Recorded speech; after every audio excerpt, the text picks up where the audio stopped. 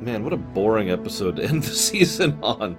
It's almost like it was just something that was a contractual obligation that was basically forced on someone who was otherwise not interested in doing so. In fact, was leaving the show when the contract forced him to continue writing this. If that sounds familiar, it's not the last time this will happen on TOS.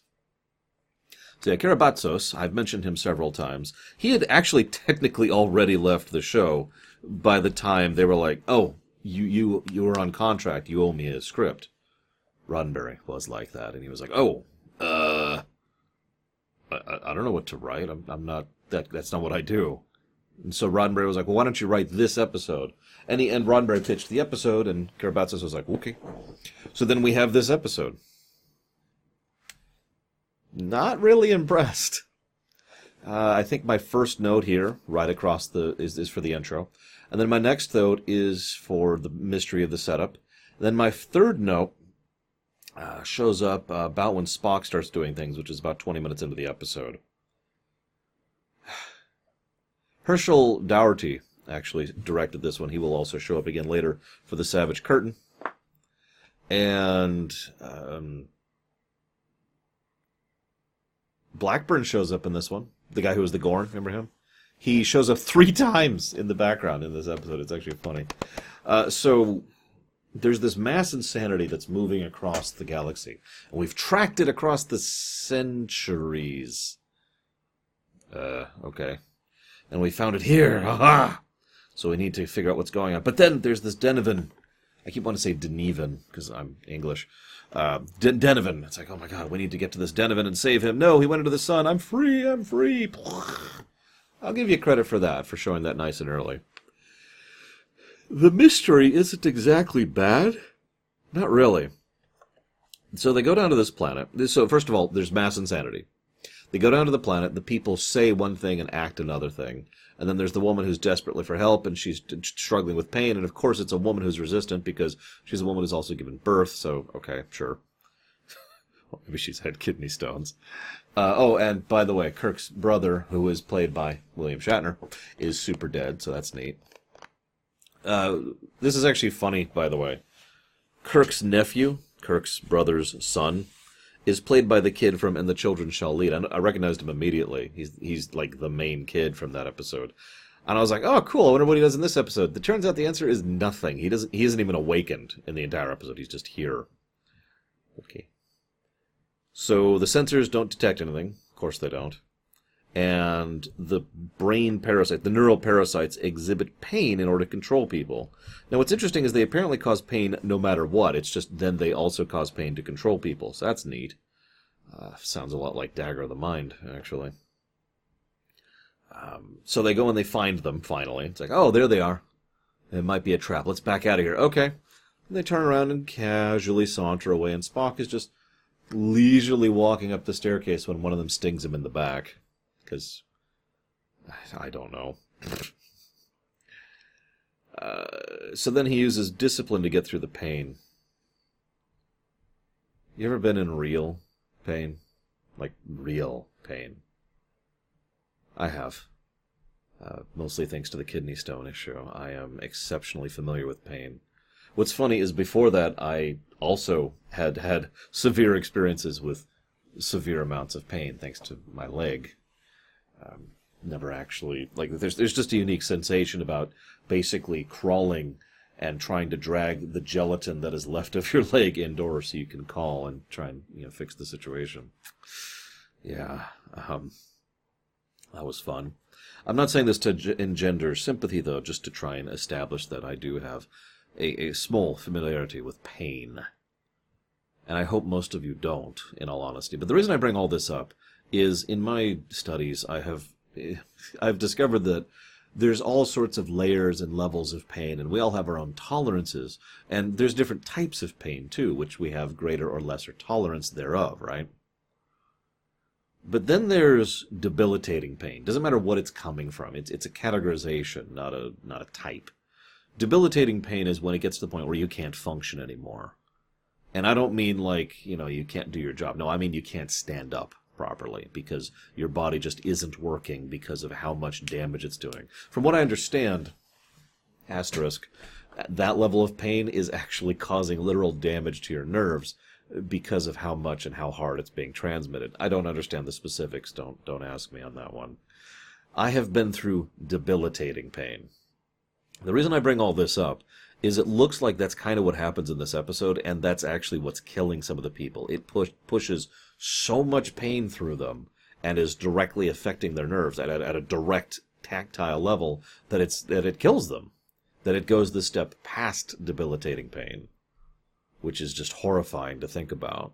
This also then makes Spock's accomplishment all the more impressive in the wake of how much he is able to discipline himself through that. That he is, at this horrific level of pain and is able to discipline himself to try and control it. And even he mentions that he does not have total control and that it is a thing that he is slowly losing the battle for, which makes sense. It's probably one of the stronger parts of the episode, which is why I'm pausing to talk about this so much, because I got nothing else to talk about, but also because it's an interesting idea. This interesting idea and some of the very human moments with Kirk and his worry about his nephew actually really help bolster this episode, which is good, because otherwise this would probably be in running for lamentation category. This is a really dumb episode, I'm sorry. In my opinion, it is a very dumb episode. Spock breaks his restraints and goes through his big plan to go down to capture a science specimen. You realize you'd have to contact them to get beamed up, right?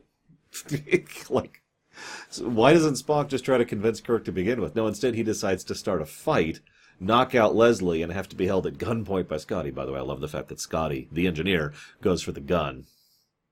Anyways. So no, then he tries to convince Kirk of the plan, and McCoy's like, damn it, we can't do this. You don't understand, Bones. He's the only way to do it. And then it immediately cuts to the planet. This is a good time to mention that this isn't a very good script.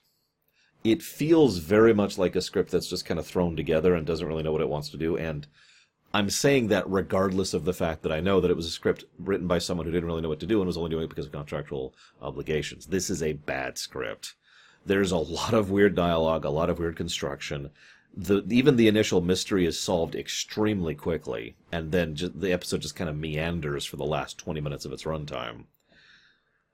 So they capture a specimen, okay. They bring it up, and they try to use the power of the sun to kill it, okay. Meanwhile, Kirk brings up the fact that he'll have to execute General Order 24 in order to salvage the situation. Now, that's actually an interesting idea and a wonderful thing that could have been built up on, and the needs of the many outneighing the weeds of the slightly fewer, and just the concepts of what it would be like to have to destroy an entire planet in order to save the rest of the galaxy. And there's all sorts of things you could do with that they don't. They just kind of mention it as an aside as they're solving the situation, because this is when the script starts to nosedive in quality from how bad it already is. So they're like, that's it, the sun, from the beginning of the episode. You remember in the cold teaser? And like, damn it, Jim, I'm a doctor, not someone who watches the cold teaser of an episode. And then they're like, well, but it was the sun, and we need to use the power of the sun to kill them. That's a good idea. We've got all these labs, like 15 labs on the Enterprise. Surely someone can figure out something from the sun that would kill something. They try heat. That doesn't do anything, which is nonsense, by the way. If you actually are heating something up to that degree... first of all, I'm curious how you're managing that in a lab, and second of all, that's probably going to freaking kill it. If you toss most things into a sun, they're going to die. I don't care how durable they are. Then they try radiation. This is equally stupid because radiation is a horrifically damaging thing, especially that kind of radiation, especially at those levels. But again, doesn't do anything. So that's 2 levels of stupid. Now we get the 3rd level of stupid, which is even better. Spock and McCoy, the technical geniuses of the show, and all of their labs and all their tests over however much time never figure out to try light. Severe and extreme light.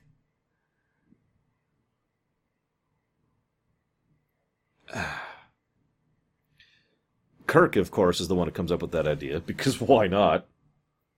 And so they're like, okay, let's go simulate the light of the sun. Was it 1 million candlelight value, something like that? And it kills it. Yay! Perfect. This is awesome. Let's go do a test on the creature and see exactly what killed it. That's a good idea. We need to do a test on a living host. And everyone agrees on that. I agree too, yep. And we need to do it right now. Wait, what?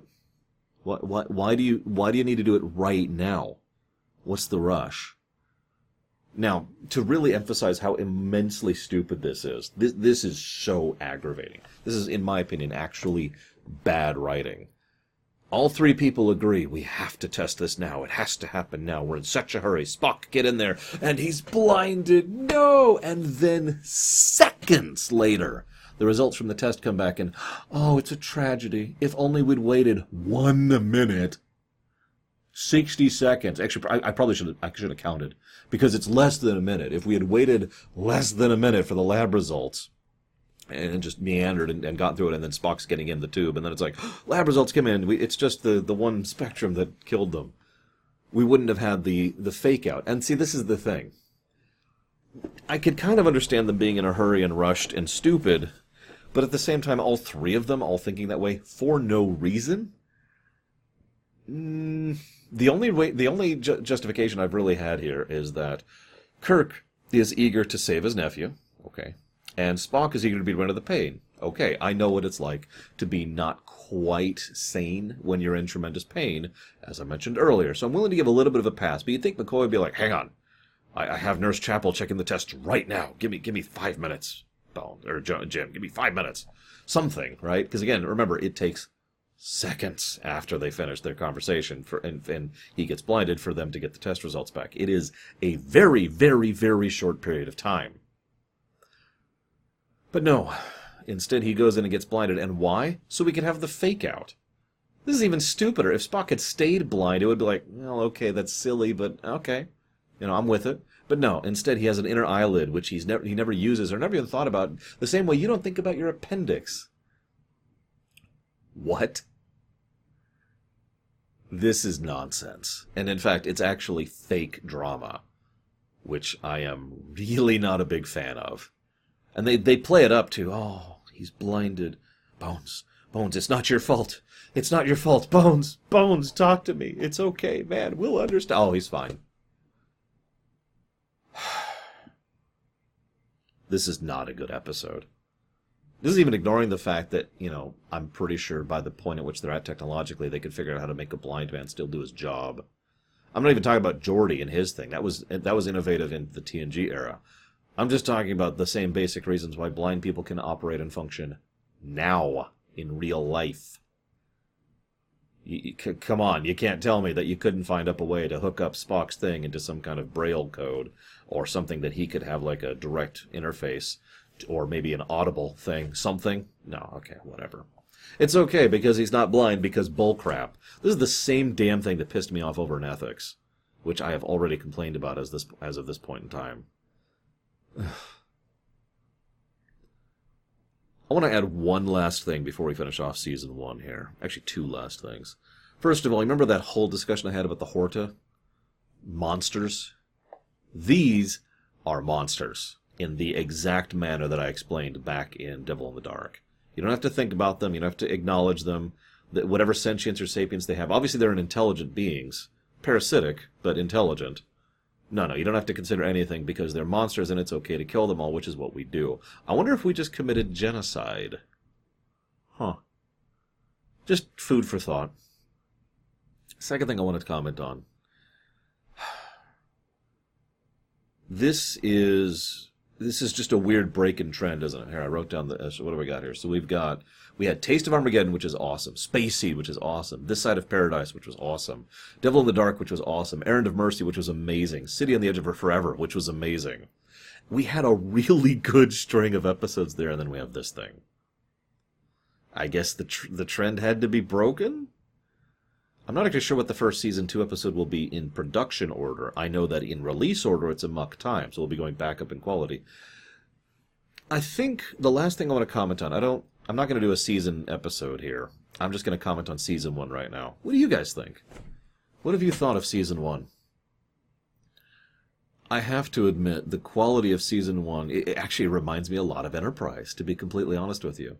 Because there have been some really good episodes and some absolute stinkers, and a lamentation. I do think Season 1 TOS is overall better than Season 1 Enterprise. I don't have any hesitation in saying that. But the same pattern is still here. Just in terms of quality. It's all over the place. And I look at this show like, God, But of course, I've said that before, haven't I? Twilight Zone syndrome. So I suppose I was right about that. I will admit I was surprised by how many good episodes were in Season 1. Usually when people speak of TOS and its quality, they speak of Season 2. Which is funny given the behind-the-scenes shifts that were happening and how many people complain about how awful it was working on Season 2 TOS, including Pevney. I've talked about his complaints. Kuhn didn't like working on it. He actually left the show during Season 2, although that was overwork. Several of the actors complained. Several of the other producers complained, who also ended up leaving the show. A bunch of people didn't like Season 2 because it got so corporate and because they actually had a strict budget and a strict time schedule for all their episodes. And yet Season 2 is often considered, just in general consensus, to be the best season. I don't know if that's true or not. We'll see starting, well, next week, won't we? Hope you've enjoyed so far, guys. I will, as always, see you next time.